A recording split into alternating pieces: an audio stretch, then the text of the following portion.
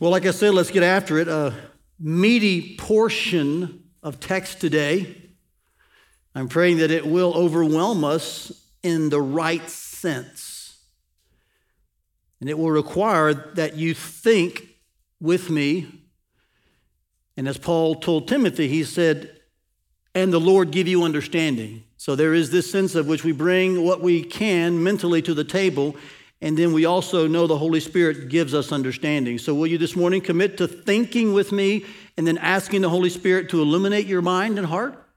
If you say so, would you say amen? Amen. Because thinking is not a trivial issue. Your mindset matters. I mean, Solomon, the wisest man to have ever lived, said, this is Proverbs 23:7, as a man calculates in his heart, so is he. And so let's be clear that thinking isn't a trivial issue.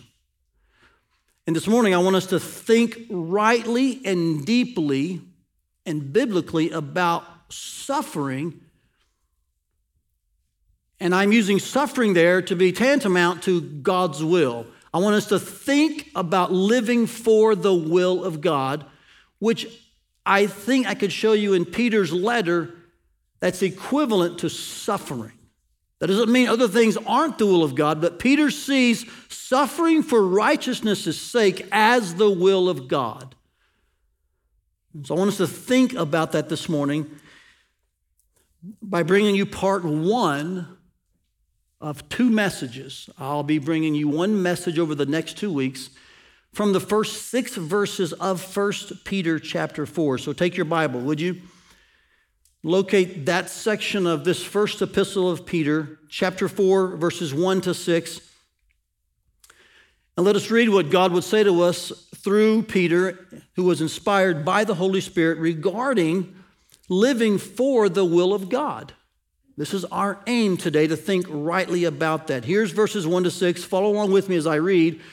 You'll see these same themes of thinking and God's will and suffering all surfacing, and we'll put them all together and, Lord willing, serve them up for a delicious meal for us to devour this morning. Verse 1, since therefore Christ suffered in the flesh, arm yourselves with the same way of thinking.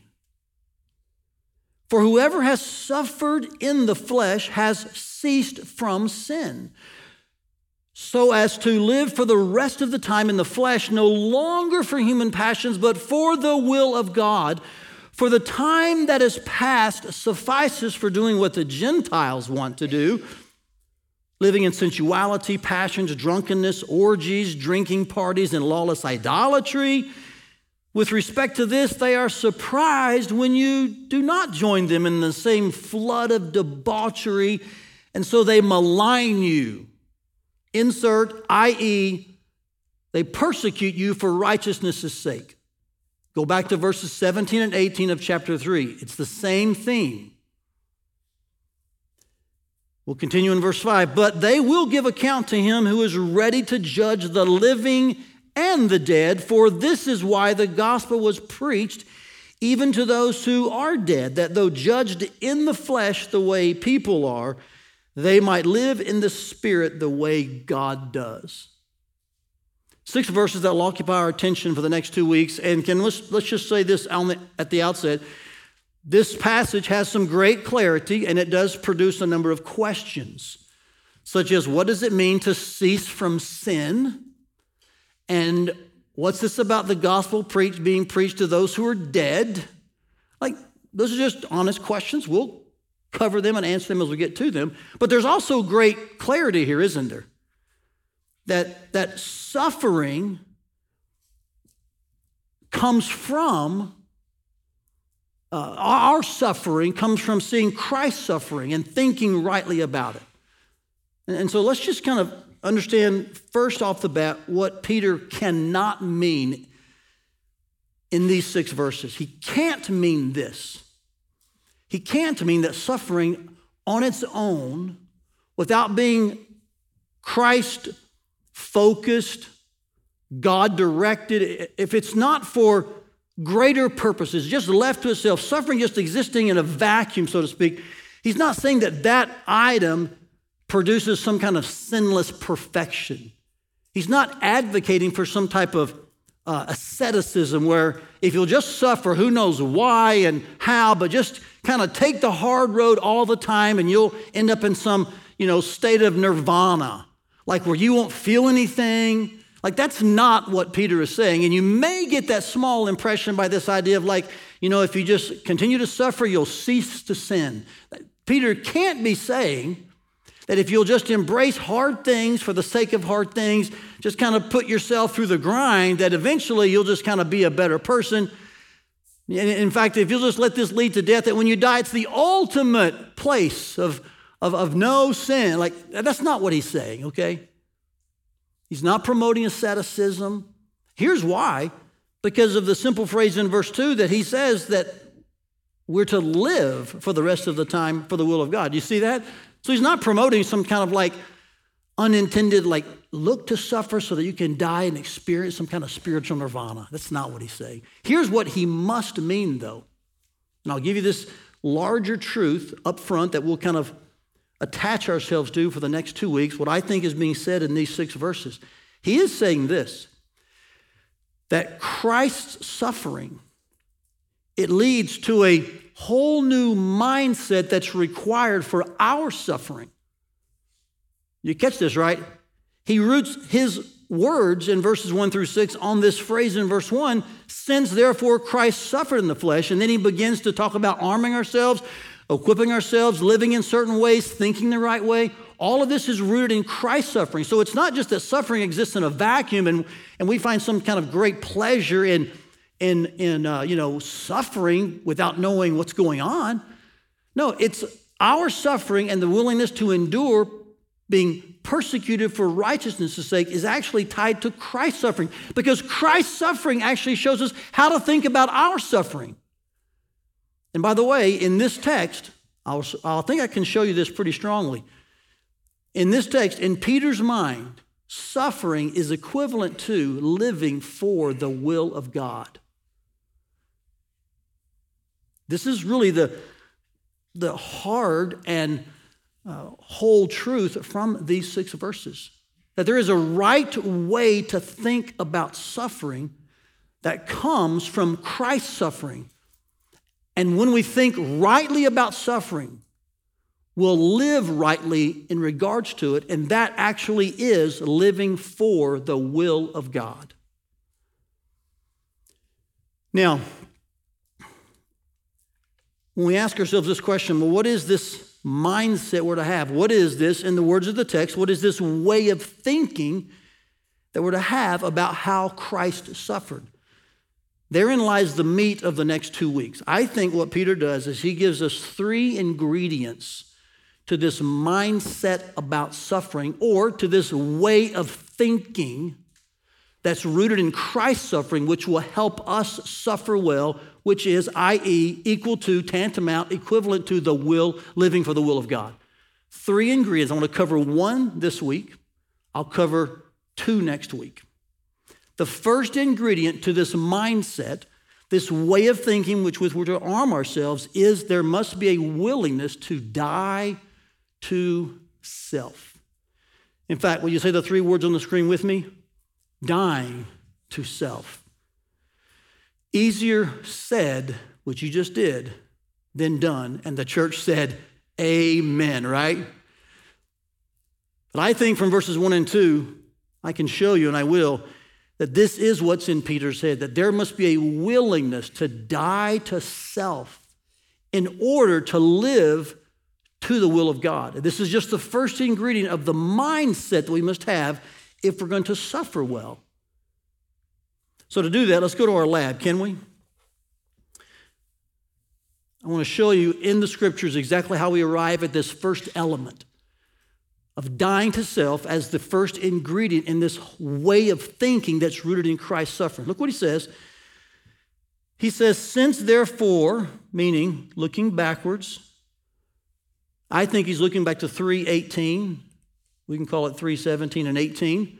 in which he said that often it is the will of God that you suffer. And verse 18 says, for Christ also suffered. So he's in the continuing thought of Christ's suffering. That's why he says next, since Christ suffered in the flesh. Now notice what he says here. Based on what Christ experienced, and by the way, this idea of Christ's suffering would include his arrest, betrayal, mock trial, the torture, the crucifixion, his death. That's often called the sufferings of Christ. It's all of this included. Since Christ did this in bodily form, since Christ suffered for us, notice what he says next. We're to arm ourselves. There is the imperative verb of the entire 6 verses, by the way. And it's in the middle voice. So this is something that we are to do to ourselves in light of what we know and see and know and believe and understand about Christ. We're to equip ourselves. The idea is here to furnish, to give yourself. You're to arm yourself. Has somewhat of a militant, combative tone, wouldn't you agree? It's not necessarily meant that, but I think it's appropriate in light of the battle that we're in with Satan. He says we're to arm ourselves, we're to furnish, we're to equip ourselves with the same way of thinking. So someone has had a way of thinking prior to this, and we're to adopt that. We're to mirror that. It's Christ's way of thinking in his suffering. Notice the repetitive phrase here. The word for means he's going to give us more explanation. Whoever has suffered in the flesh. You notice that? It's identical to this phrase here.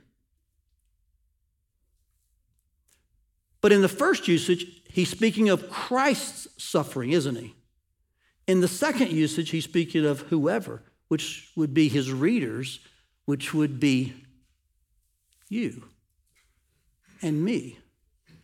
And he says that whoever suffered in the flesh, and then here's the troublesome phrase in the first section, has ceased from sin. What's going on with that?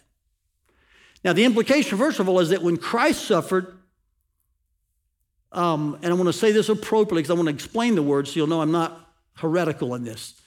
The sense is that Christ did not sin in his suffering. So as you adopt and embrace his way of thinking about suffering, you won't sin either. That's kind of the sense of the text. So what does he mean by cease to sin? He doesn't mean that you'll never sin again or that you stop sinning forever. It just means that in that moment, watch this now, it's very simple actually. In the moment when you cannot change or control the injustice, the persecution, the mistreatment, and instead you say yes to God's will in that, and no to your sinful wants. You don't try to detour the situation. You don't try to divert it or subvert it. You simply realize, I'm going to endure this for righteousness' sake. You trust the Lord, not yourself. You say yes to God's will, no to your sinful wants. And in that moment, you don't sin. That's all he's saying. You don't take a selfish route out of suffering. You simply endure it because it is God's will. You can't change it or control it. And so watch these words again. We've been in these same words for multiple weeks. You take a posture of humble submission to that which you can't change or control. It is unjust. It's unfair. It's mistreatment. It's persecution. It's malignment. That word's used in this text. All those things are true. There's no way to say this is right. And yet you can't change it, control it, and so you endure it. Peter says in 3:18, often that's God's will. And so we must suffer and endure that well, as opposed to in the moment when we want to try to get out of that and squirm our way free, detour it through sinful actions. Peter says, don't sin to get out of suffering. Instead, surrender in it. And when you do, here's the beauty of this text. When you do, you live for the rest of the time, no longer for human passions, but for the will of God. He doesn't mean like for time and eternity, you never sin again. He's saying from that point forward, you're adopting a stance in which God's will is more important than your way. And so you're living for God's will, not your human passions, where there's lust, not your own desires. I mean, this is not that hard if you think about it. When in the moment you're tempted by your sinful passions and lust to divert what is really an opportunity to be in God's will and showcase a humble posture and suffer for righteousness' sakes, when you instead say, I'll just humbly submit and trust the Lord with this, I can't change it or control it, it's going to happen. And when you submit to that and trust the Lord, you actually are no longer living for your desires and passions, you're living for God's will. We often love to talk about God's will in times of success, victory. There are multiple things that are God's will. We won't delve into that now. But in Peter's mind, it is as much God's will to suffer for righteousness' sake. And when we do, we don't sin by trying to get out of it by following our own temptations, desires, and fleshly lusts. That's why dying to self is such a critical part of this whole new mindset. Because you have to say no to internal, lustful, selfish things that will creep up in the moment of endurance and suffering in which you'll want to try to get out of it in some way possible.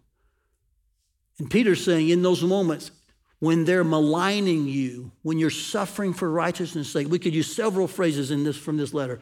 He's saying, when there's nothing you can do, endure it. You're living for God's will. It's counterintuitively refreshing to hear a man say, when you can't fix it, trust that God will be faithful in it. Isn't it? Would you agree with me? There's some things in life you just can't fix. This brings great solace to my soul, that I am as much in God's will, living for Him when things may be going terribly and I'm suffering for righteousness' sakes, than if I'm on a mountaintop experiencing great external victories. Now, this is why I draw the first element. This is how I draw the first element of dying to self as being the first ingredient in this new mindset, because he talks about Christ suffering and not sinning in those moments, instead submitting to God's will, and then saying that's how we should arm ourselves with that same kind of thinking and to resist our passions that are sinful and tempting, and instead to trust the Lord and live for His will. So there's three kind of summary words. We must die to self. Now, I'm laying that before you. I'm contending with you that that really is what Peter's aim is in these first two verses. This is the first ingredient of this whole new way of thinking, this mindset that we're to arm ourselves with. But I realize that as a listener, you may be thinking, well, Todd, is that just your opinion? Is that just words you thought of? Is this a concept that you made up and you're kind of throwing it on us? Well, I'm glad you're wondering that. Let me bring you some biblical support, further scriptural confirmation that this idea of dying to self is not a novel idea to me or First Family. It's also in Scripture in other places. So let me see if I can add to the evidence this morning. And this will just be more weight to what I hope is happening. We're overwhelmed with the text. All right? So prepare yourself. This will get heavier as we progress, but I think it's good for us. There are two examples of this very concept, two people who lived it and taught it. Jesus taught and lived this, and we should not be surprised at that since Peter refers to that, right? Since Christ suffered, the idea of the word therefore meaning we're going to mirror that. We're going to adopt that, embrace that. And by the way, this idea of Christ modeling this and teaching this, it just shows us that really this passage in 1 Peter 4 is just another opportunity for Peter to call us to suffer like Christ. He did this in 2:21, the key verse of the book. He's doing it again now. Peter's kind of repeating himself. I've told you before, he's a master of repetition. You're thinking probably, yeah, you are too, Todd. We're like at 8 weeks in the idea of humble submission. Like, can we move on, please, right? But this is what Peter continually goes to. And he continually goes to Christ as the example and model. And so here's where he taught this. He taught his disciples in John 12 that if a seed falls into the ground and doesn't die, it remains alone. Do you see that? He's speaking here to his disciples, and if you read the context, he's actually referring to his death. This is a symbolic prophecy or a metaphorical teaching about why it was necessary that he die. So you should read the whole context. But he's simply saying here that if a seed goes into the ground but doesn't die, nothing comes from it. But if it dies, say the last 4 words with me, it bears much fruit. So church, hear this. Greater life depends upon an initial death. That's true in redemptive history. It's true physically. Christ died to bring life to all who would believe. It's also just true spiritually. That if you want to see more of God's will done in your life, then you need to die to your own selfish wants. In other words, the seeds of all your lusts and passions need to die so that God's will can be birthed and experienced. This is the point. Dying to self. It's not a new concept. Jesus taught it and Jesus lived it. Matthew 26. Listen to his prayer in the garden. What may be one of the moments in the life of Christ that we get an incredible amount of in-depth look into the hypostatic union. Now, I just kind of threw a $10 word at you, but the hypostatic union is a doctrine in which we believe 2 natures in one person. Christ was both divine and human. They were in one person. This verse gives us a little insight. It's just like a peek into the cavernous. It's like a peek in, like, I don't even understand this, how this works. This is a verse that shows you that. I'm even tongue-tied right now trying to explain it. But he said, "My Father, if it be possible, let this cup pass from me." Now, Jesus never sinned in his suffering. Here he is in the garden before his betrayal, arrest, torture, and crucifixion, and a subsequent death. But he's under great anguish. We know he's under great temptation. He told the disciples who were praying with him to watch and pray that you don't enter into temptation. So there's a severe trial in the garden. And somewhere in the humanity of Jesus, somehow, he's asking the Father, is there a way around the cup of your wrath? I don't quite know what he means by that. But somewhere in his humanity, he's expressing an incredible amount of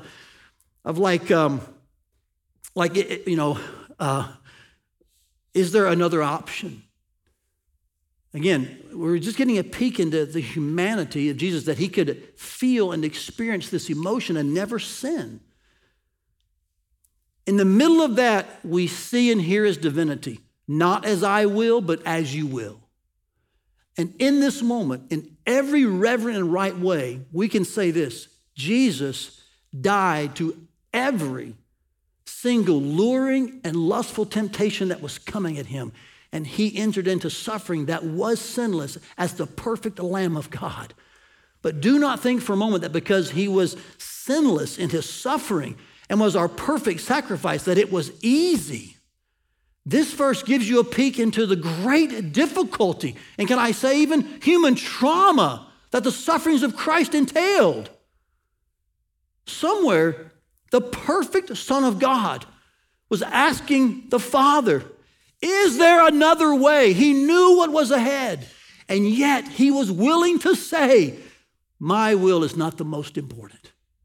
That is a dying to self that should help us think correctly.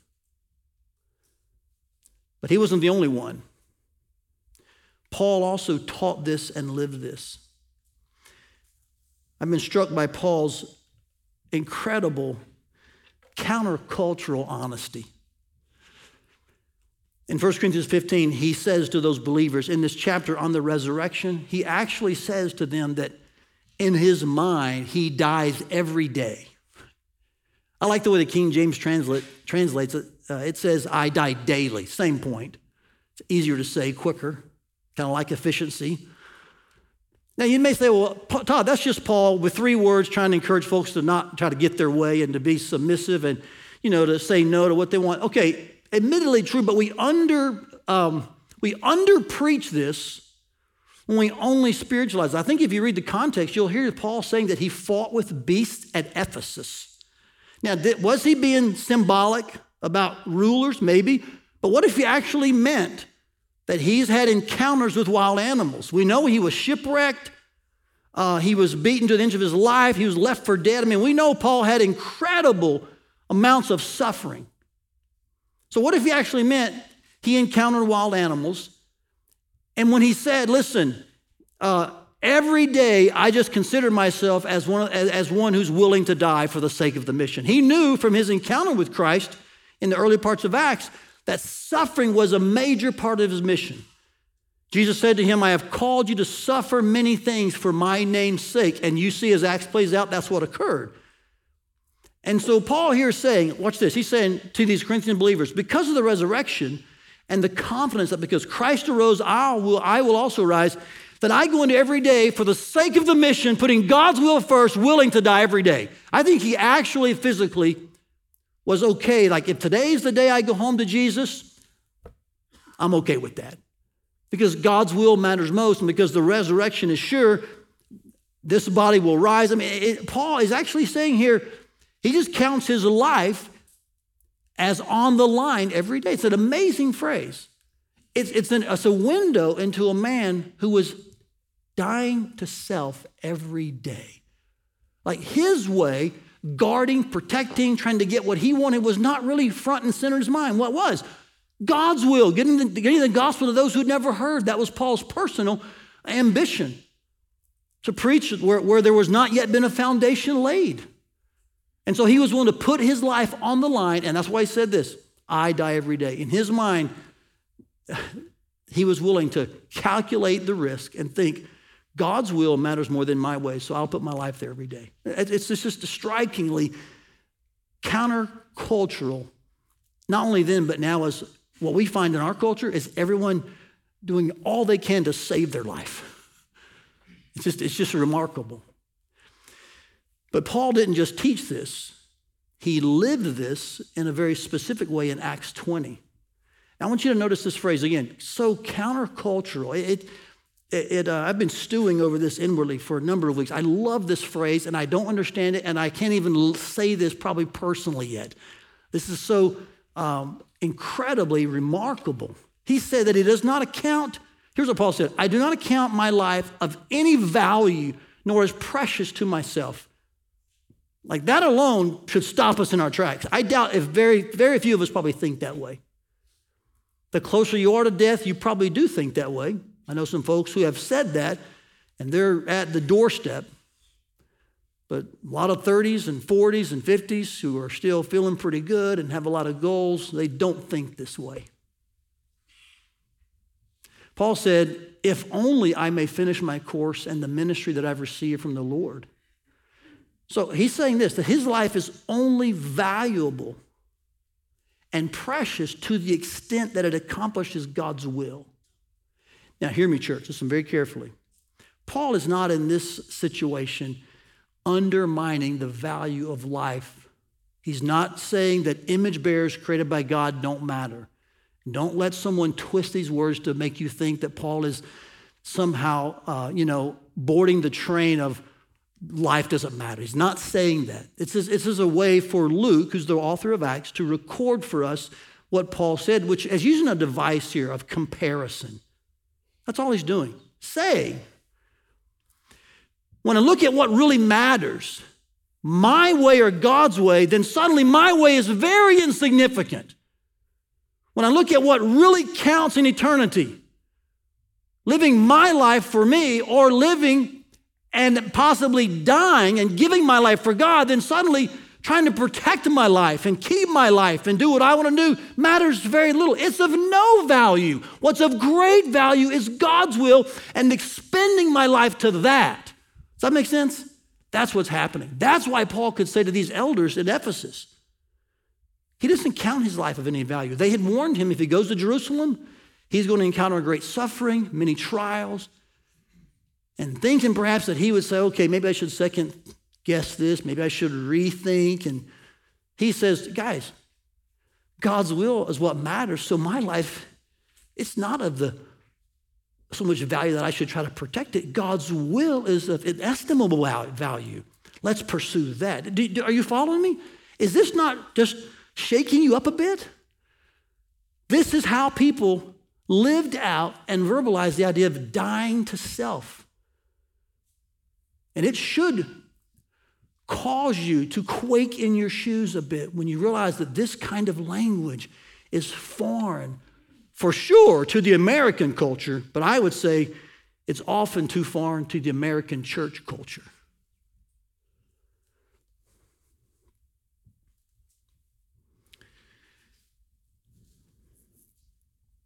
Dying to self, it's that first ingredient where we say no to sinful wants and temptations and yes to God's will, especially in times when that means they're suffering because of righteousness' sake. And we can be assured that even in those moments, it is God's will because it's for righteousness' sake. And so we resist and cease trying to find a way out of it. Instead, we endure it faithfully. We humbly submit to God's will and live for Him even while we die to ourselves. That won't happen if you're not rooting all of your thinking in Christ's suffering. That's why this take-home truth and its wording is so important. That kind of mindset is rooted and founded and grounded upon Christ's suffering. This is what He taught. This is what He did. And so as His followers, we follow suit. So I've only given you the first ingredient, which is dying to self. It's the first element of this mindset. But can we together just rehearse the overall point of the 6 verses? We've only seen the first 2 today, but can we just at least agree, okay, this is where we've kind of taken off, is where we're headed, and can we just kind of bear up under this weight together for a minute? Together, will you read with me, church? Christ's suffering leads to a whole new mindset required for our suffering, which is equivalent to living for the will of God. And so that mindset, the first element, 3 words. What are they? Dying to self. Now, as I ruminated on that whole idea of dying to self being the first ingredient in this whole new mindset that is rooted in Christ's suffering, I just had a wide range of applicational thoughts for my life. I even tried to write them down and word them, and I found it futile to try to express to you all that was in my heart in regards to dying to self, because I'm so weak at it. I find it extremely difficult. I don't think I'm alone in that. I think it means that we have to balance holding things closely and also holding them loosely. That's hard. Like sometimes it's inanimate things and it's not quite as difficult, like methods, technology, ways of doing things. That's inanimate things. And so you can adjust that, but can you just admit with me that sometimes you get tied to the way you do things? And the church said, yeah, amen, right? Just ask someone newly married. We get tied to the way we've done things for years, and to loosen your grip from that, to say, yeah, we can try something new, that's hard. To put aside what you actually may want. Sometimes Satan will use even good things and try to turn them into little g God things, and so you find yourself suddenly turning something that's actually not a bad thing into an idol because you've just done it a certain way so long, and so it's hard, even with inanimate things, to hold them closely and yet usually, and I think this is especially hard with humans. Things that aren't inanimate but are life-breathing and giving, to hold them closely, and yet to know that they are instruments for God's will. Like your children. You want to hold them closely, don't you? But guess what? Hold them loosely. And can your children become an idol? Yeah, they can. And you'll find yourself clinging to something, and it can get in the way of your own spiritual growth and even perhaps of God's will, because you don't want to think about what it could be like if you released your grip on your kids. So can I just say to you, I think this whole idea of dying to self has brought to my mind this idea, like I think I have to learn how to hold some things closely while at the same time holding them loosely. And I'm not real good at that. Like balancing's not like a trait of mine very well, okay? I think it also means we have to learn to have two words in our head, like conflict and comfort. This was brought to mind last week during our worship time musically. I was just standing there with Julie, and as we were singing that song, This We Know, there's a bridge, and the lines are this: we trust you, we trust you. It's a declaration from the church. Corporally, we're exhorting each other to trust the Lord when we don't understand what's going on. And the next line says, your ways are not our own. They're higher than. It's a quotation right from Scripture. You were singing last week, and you know that. And I'm singing this. We trust you, we trust you. Your ways are higher than our own. And the Holy Spirit of God just said to me in these words, there's your conflict and there's your comfort. And I've been treasuring that moment all week because I admitted, said, God, you're right. That's a conflict for me, that I don't quite understand all the things you're doing. That's a conflict. But that's also the comfort, because I know God is always good and right and just and faithful and true and holy. He's always all of those things and more. He's not just one at a time. It's the doctrine of simplicity. God is all of those things all of the time. And so because I know that, I'm comforted even when I'm conflicted. Like, I don't get this thing going on, but I know God. And so I trust you. I think that's part of dying to self. Because we trust, then we'll say no to our selfish desires and temptations to kind of get out of difficult things. And instead, we'll endure them and know we're living for the will of God.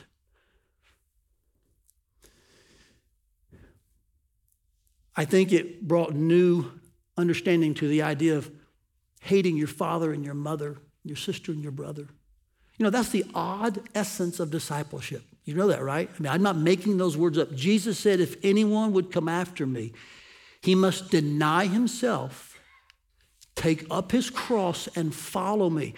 And he must love me more than his family. In fact, Jesus even said, you must hate your mother, your father, and your brother and your sister. So again, was Jesus,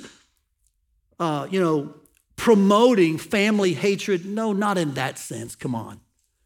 Right? We're not going to say that Jesus said something he never said. Jesus here again, he's using this device of comparison to say that you must treasure me to the degree that when you line it up beside your love for your family, it makes your love for family look really small. Like there's no place you wouldn't go, no thing you wouldn't do for my will. As my disciple, you love me that much. You treasure me above all else. I'm the supreme treasure of your life. Like when you look at that, then, I do love my family, yes. But compared to my love for Jesus, it seems rather insignificant now. And that, again, that's hard to hear, isn't it? And often those don't come in conflict. It's not an everyday thing that those are combative. But Jesus is saying, if you want to follow him, his will must be more important than your way. And my sense is that we often don't know if we're living that way until it gets difficult, i.e., suffering. And in that moment, instead of following your selfish desires or passions or lust to get out of a difficult situation, Peter here says, remember Christ's sufferings and arm yourselves with this way of thinking. that dying to self is the first ingredient in living for the will of God. And to count his will as of far greater value than your way.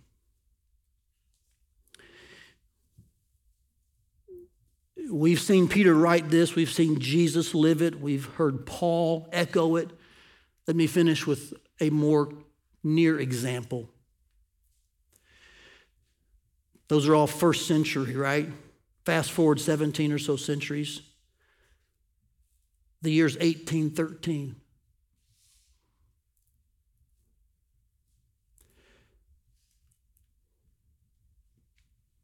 Adoniram Judson lands in Burma. It's now modern-day Myanmar. An incredible amount of political turmoil, social unrest. It's a country in a human mess. More so in 1813. He landed there, and for the next 38 years, Adoniram Judson served the mission of God. He came home once. After 33 years, he made a trip back to America. He was going to come home after 38 years, and on his last voyage, he died en route to the States. He landed there when he was 24 with a wife. He buried 2 wives on the field, as well as 7 children. The first 3 to his first wife, 3 more from his second wife, and then 1 from his third wife. In fact, his third child died after his third wife found out that he had died on his voyage back to America because he was so sick. If there is a missionary who knows death up close and personal, it's Adoniram Judson. In addition to that, he experienced imprisonment, torture, long bouts with satanic attacks and demonic oppression. It was 6 years before there was ever one baptism. When Adoniram Judson asked to marry his first wife, he wrote her father a letter and said in the letter, "You'll probably never see your daughter again." We often hear about Adoniram Judson's great courage. I think there was great courage with that father because he said yes. Somewhere in that story, there is this group of people, Adoniram, his wives, his children, parents, who said yes to God's will before they said yes to their way. And it had to be indescribably difficult. But why could they make those choices? Why could they, watch this, why could they die in that way, both spiritually and for some physically? Why could they die to self in that way? Because they held God's will at such a prioritized level that nothing was more important than that. And if it included suffering, hardship, persecution, malignment, better to be in God's will enduring that than to get out of that to seek your own way and be out of God's will. And so they chose to die to self, and for some of them to even die, so there could be more fruit later. If you were to go to Myanmar today, you'd find there are the greatest Christian witness in that country is the Burma Baptist Convention, the BBC. 3,700 congregations, over 600,000 regenerate members, and at the turn of the century, just under 2 million affiliates. And what did it take? It took a man and his wife and their family and their parents. It took a group saying, we will die to self for the will of God. You see, that's the question I think all of us are answering this morning, and you need to wrestle with. This is why it's heavy, because this is a question you can't answer lightly, but you have to answer, and that's this. How do you want to die? Because John Piper's right. We will all die. But will your death bring fruit. Will you pray with me? Lord, I speak this morning as one so far from this that I'm almost at times hesitant to preach this text. I want to, and I'm trying to arm myself with this way of thinking, but Lord, in all honesty, and you know my heart, we have nothing we want to hide from you. This is a task that is so hard. It's actually impossible apart from your Holy Spirit. So God, we need your Spirit to help us think rightly about suffering and to realize the first ingredient in that thinking is a willingness to die to self. And Lord, I don't think I'm the only one who feels a million miles from that in this room. So God, by your grace and by your Spirit, move among us this morning in ways that cannot be described or even comprehended. Oh, Holy Spirit, breathe and blow upon us.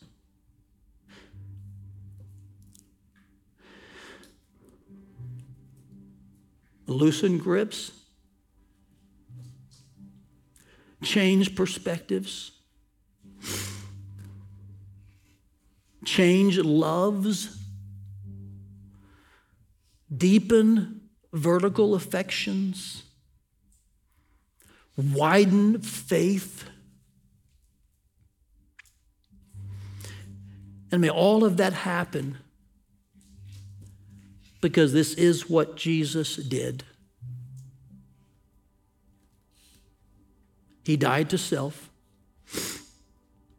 He did not sin by seeking a way out, but as the sinless, perfect Son of God, he sacrificed and died